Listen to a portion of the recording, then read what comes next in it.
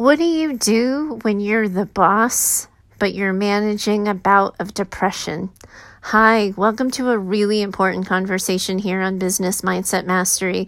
I'm really honored and privileged to be having this chat with you today. My name is Heather Gray. I'm a mindset and leadership coach. I work with business owners, leaders, and entrepreneurs. You can always learn about me over at choosetohaveitall.com. And today we're bringing something that often hides in the shadows, and we're bringing it into the light. And that's the idea that even bosses get depressed sometimes, right? I think sometimes in the small business owner space, in the entrepreneur space, that all of the lingo and all of the messaging and all of the memes and positive thinking out there, sort of implies that if you believe it enough, you can just be positive, push through, forge through, you can do it. And sometimes people forget that when it comes to depression, it is simply and truly not that easy. I think the entrepreneurs like to think of themselves as immune to depression sometimes. I think they like to think that if they have, if they've taken care enough of themselves, if they have scheduled enough off time from work, if they get unplugged often enough, that this isn't something that ever has to come up for them. But at the beginning, at the end, let me start that one over. At the end of the day, we're not that special. I keep telling you, but alas, I wouldn't have a show if we all just believed it at once. But we're all human, and we all go through human experiences from time to time. And one of those human experiences that can stop us in our tracks and bring us to our knees is an episode of depression. I think that's where today's listener finds themselves. I'm not sure that the listener has even figured that out. So we're going to read the letter, and I'm going to have the conversation with all of you on the other side. But I just ask that as you listen to these words and you contemplate this, that you do so with an open mind and an open heart and take the message in, because if you don't need it today, someday you just might. So let's listen in, and I'll find you on the other side. Heather, I'm having a hard time and I need your help. Something just turned off coming into the new year. At the start of December, I was so fired up for what was coming in 2019. I was getting ready to hire my second part-time team member. I had kicked off a new visibility and outreach campaign for my business. I have 2 new offerings for 2019, all outlined after market research came back optimistically for both. About mid-December, something shifted. I was seeing things that needed to be done, but motivation just wasn't coming. I pushed through, knowing I had time off for the holidays. I tried to take care of myself, and I got off social media early. I stopped on the 14th of December, and it was such a relief. I didn't have to be on. I didn't have to engage. I could just unplug. I'm back at it now with deadlines and plans looming, but nothing has shifted. I don't feel rested. I don't feel gassed up or excited. It feels like I am in one of those self-driving cars. I've been doing this for so long that everything's happening automatically thanks to my systems, but it's like my guts have been removed or something. There's no soul or no passion. Do people really lose passion just like that? Does it really turn off without warning? This is not like me at all, and I'm really quite rattled by it. I feel embarrassed too. I listen to your show when I can, and I always imagined my question would be about taking things to the next level, but now it feels like I'm asking how to stay at the level I'm at without falling off. Okay, first of all, I just want you to kind of take in a deep breath here. I'm glad, and you and I have had an opportunity to connect privately on this.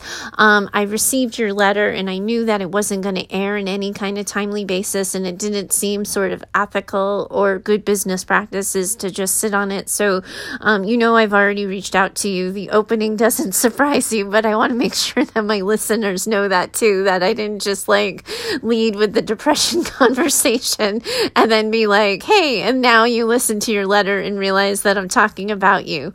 I'm going to reiterate for our listening audience who are joining us in the conversation now what I had to say and what my suggestions were. Yes, you do need my help. And yes, we've talked about that. We've talked about the fact that, yes, absolutely, there are going to be times when people are the bosses of their business, and there are going to struggle emotionally, and they're going to have to make sense of it. And yes, that is something I am totally capable of helping you with. Like I said to you in our exchange, it's just completely inefficient to do as a podcast episode. It sort of minimizes the human experience. It doesn't feel like a good sort of be all end all ending, because it just doesn't tidy itself up that clearly. So, you and I have already talked about this. But for the listening audience, I want to include all of you in that conversation to say, like, I've reached out to this letter writer, and I basically, in my initial response, I explained that delay, and I explained why I was, writing back earlier than the episode would air. But I also, I let the letter writer know that I believe them to be depressed. That at first glance, a lot of people, probably a lot of business coaches, it would be really easy to look at that letter and say, oh, you're in burnout. Like, oh, you just need to schedule more time off. And yes, that might be the case. It was important to me that I ask. It was important to me that I offer some follow-up questions. Because the letter, to me, at first glance, before talking to the letter writer, it didn't read as burnout to me. My clinical lens was telling me that this was coming from somebody who is probably experiencing a new bout of depression, maybe had never been depressed before, so wasn't really able to put their experience into words. And I wrote back immediately and said, like, yes, like, absolutely, I can help, and yes, you need help, and yes, we need to do this off the podcast. However, that being said, you're listening to this show, a lot of you, and you've been where this letter writer is. You've had all the goals. You've had all of the pictures. You've had all of these images of what you wanted to have happen next in your life.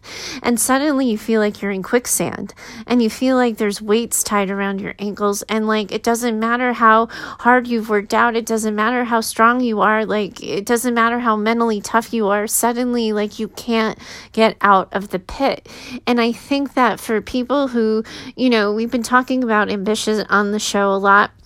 So I think that people who are driven and ambitious, this catches them off guard. Sometimes they're not paying attention. They're not clued into their sort of emotional mental health as much. But it usually, it rears its ugly head.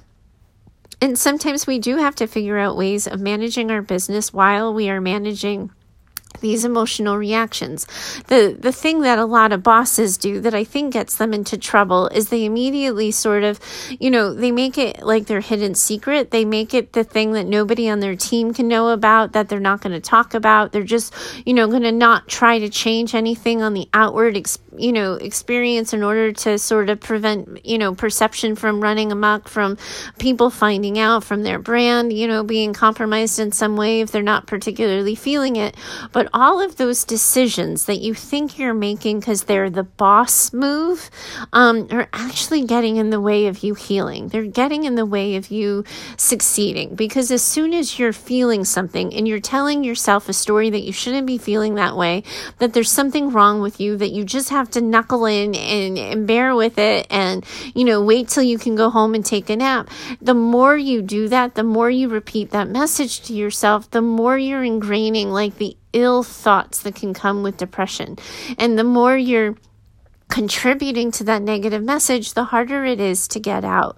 The best possible thing you can do if you're struggling with kind of a chronic period of a lack of motivation, if you're struggling with focus or a period of extended anxiety, is to admit it to yourself and to really say, what have I been feeling? What have I been thinking? And how long have I been feeling this way? When I wrote back to our letter writer, I said, okay, you're marking this as happening at the start of December because you had really awesome plans for the start of the year. But if that hadn't happened and it just happened to be October, and we weren't, all in the rah-rah, it's a new year, new you thing, when do you think this might have started if we take a look at it with a different lens? And, our letter writer was able to say, I think it's been about 6 months. I think it's been going along, probably since the summer of 2018 sometime. And we were able to dig at it and pick it apart a little bit.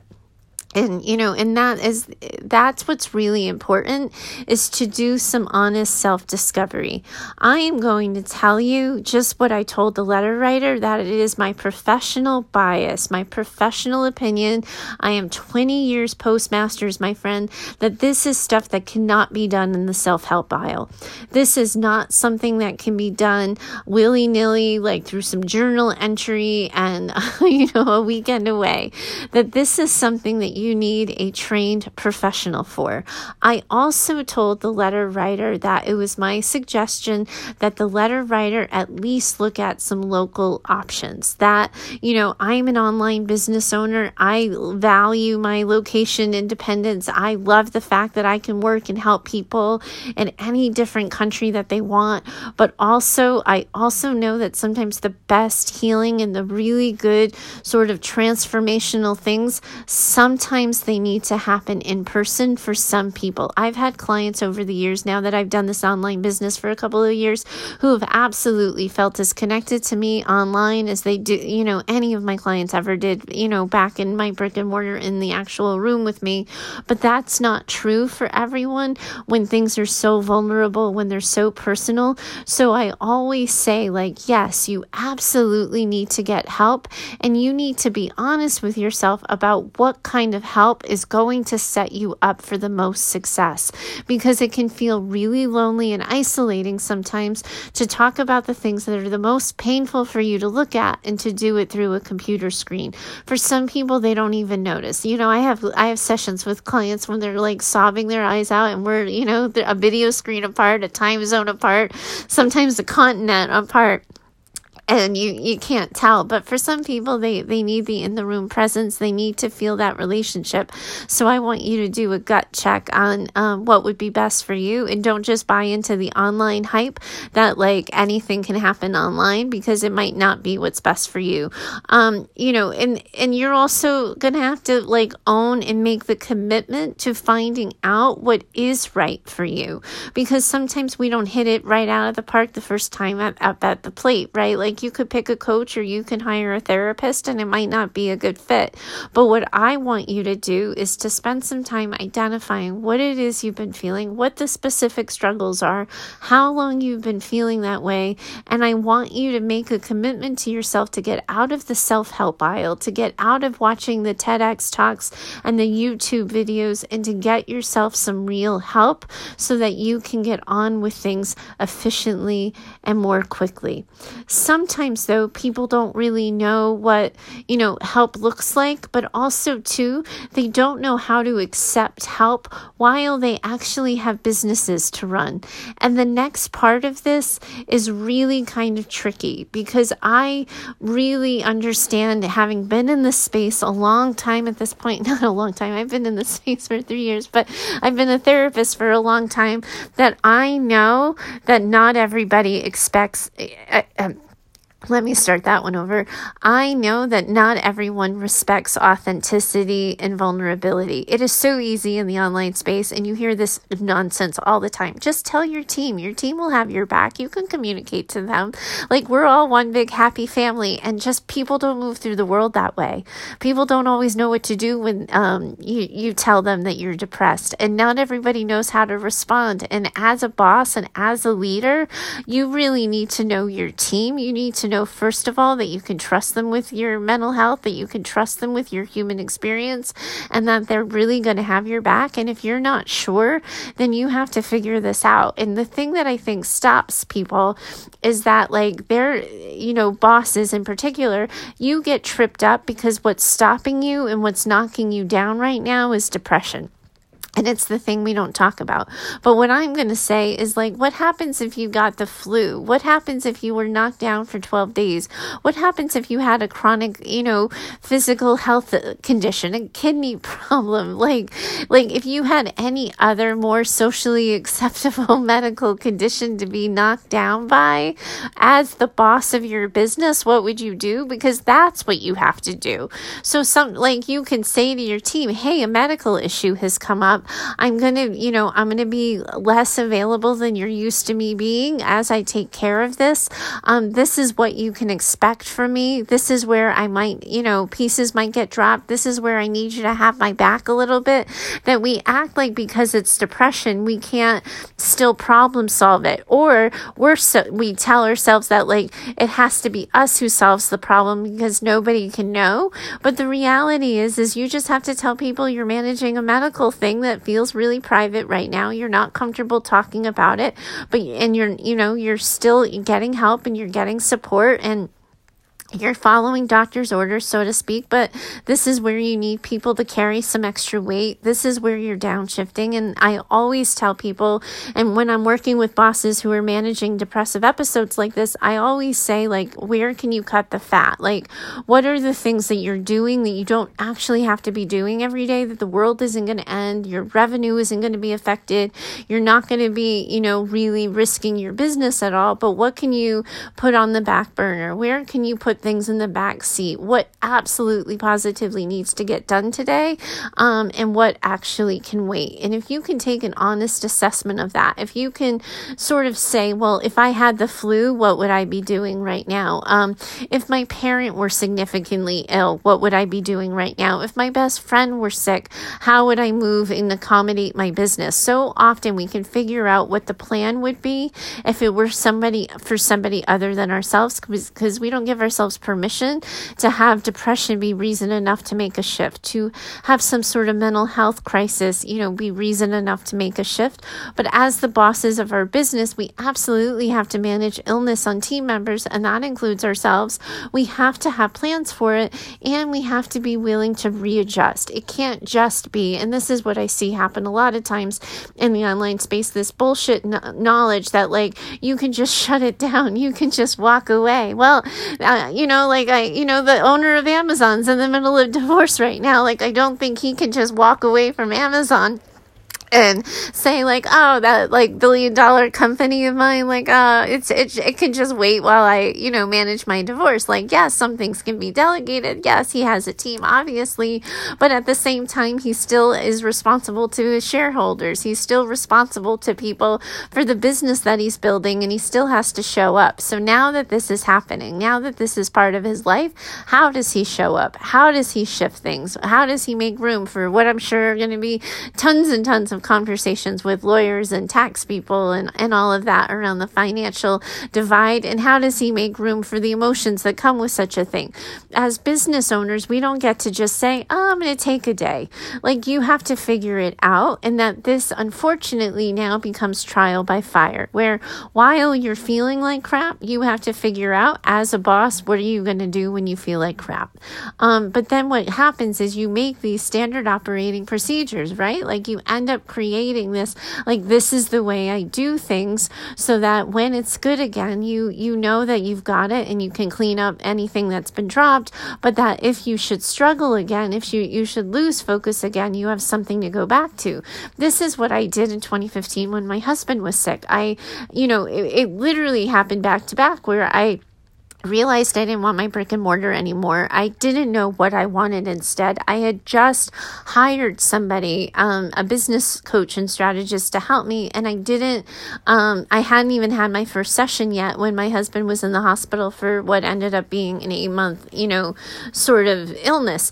And in that time, it was, if it's a good day, this is what I'm going to work on. If it's a day that requires a lot of caregiving on my part, I'm going to have to let it pass. This is how I'm going to ask for help. This is what I can do. These are what my limits and boundaries are. I didn't just say like, oh, my husband is sick, so, there goes that. It's, given what is going on, what do I need to do differently to accommodate it? How do I accommodate it? And how do I make a plan? The missing piece in this conversation is, first of all, the validation that, yes, bosses from time to time do, sort of get to be in the pool of being human and are going to struggle with their own mental health. And no, they don't have to shout it from the roof rooftops. No, they don't have to do the vulnerability post on social media and get all the likes and shares. But yes, they do have to take care of themselves and take care of their businesses. And my bias and my belief is that as soon as you swap out depression with something more socially acceptable, boss mode kicks in. Once you give yourself permission to solve that problem, it is usually solved. So, and this is what I was saying to the letter writer too. So social media might not be, their thing right now, and that's okay. Like, it sucks to pretend to be like happy and cheerful and positive when you feel like, when you feel like crap, like you feel like a fraud, it feels like lying. So you outsource your social media, or you pre-batch a bunch of things that just get scheduled and released or whatever. Or if you're used to doing a lot of direct client care, and you're a service-based person, and suddenly you can't imagine talking to that many people for that many hours in a single day, you readjust your schedule, you explain to people that you had a medical condition come up, you need to move their appointment, etc., etc. But you manage it and you make the decision. And that's how you stay in the boss seat. That's how you keep driving the car, even though you feel like crap. It is not going to be pretty, and it is not going to be easy, but it is absolutely positive. It doesn't feel positive right now. It is absolutely possible. And then someday you just might feel positive too. So that's the conversation I wanted to have with all of you. I just, I need to be crystal clear, shout it from the rooftops. Like, this is not the be all end all conversation for depression. If you are struggling with something in the mental health realm and you don't know how to get help, I absolutely invite you and encourage you to find me over at heather@choosetohaveitall.com. I will try to help you figure out an appropriate resource, but you should not be using this advice as your own personal self-help guide and saying, I don't need a coach, I don't need a therapist, because if you are struggling, you absolutely do need help, and this is not to be used as replacement for therapy. Like beginning, middle, and end, my friends. This is the start of the conversation, but it is not where it ends. If any of you are struggling with figuring out how to manage your human experience with your boss experience, I just have to be honest and tell you that this is where I come in. This is what I do every day. I help people translate, and I help business owners translate their confusing feelings, emotions, and experiences. And I put that language into boss language so they can understand what's going on for them, so they can chart a course and a direction for their business.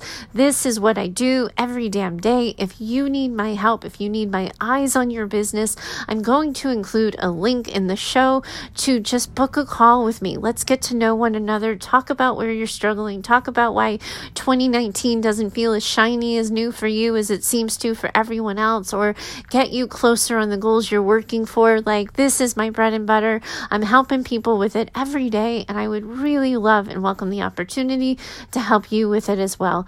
Thank you so much for having the hard conversations with me and sitting in with me through this and keeping me company along the way. I certainly do appreciate each and every one of you. Thanks so much for today. I look forward to talking to you next time. Bye for now.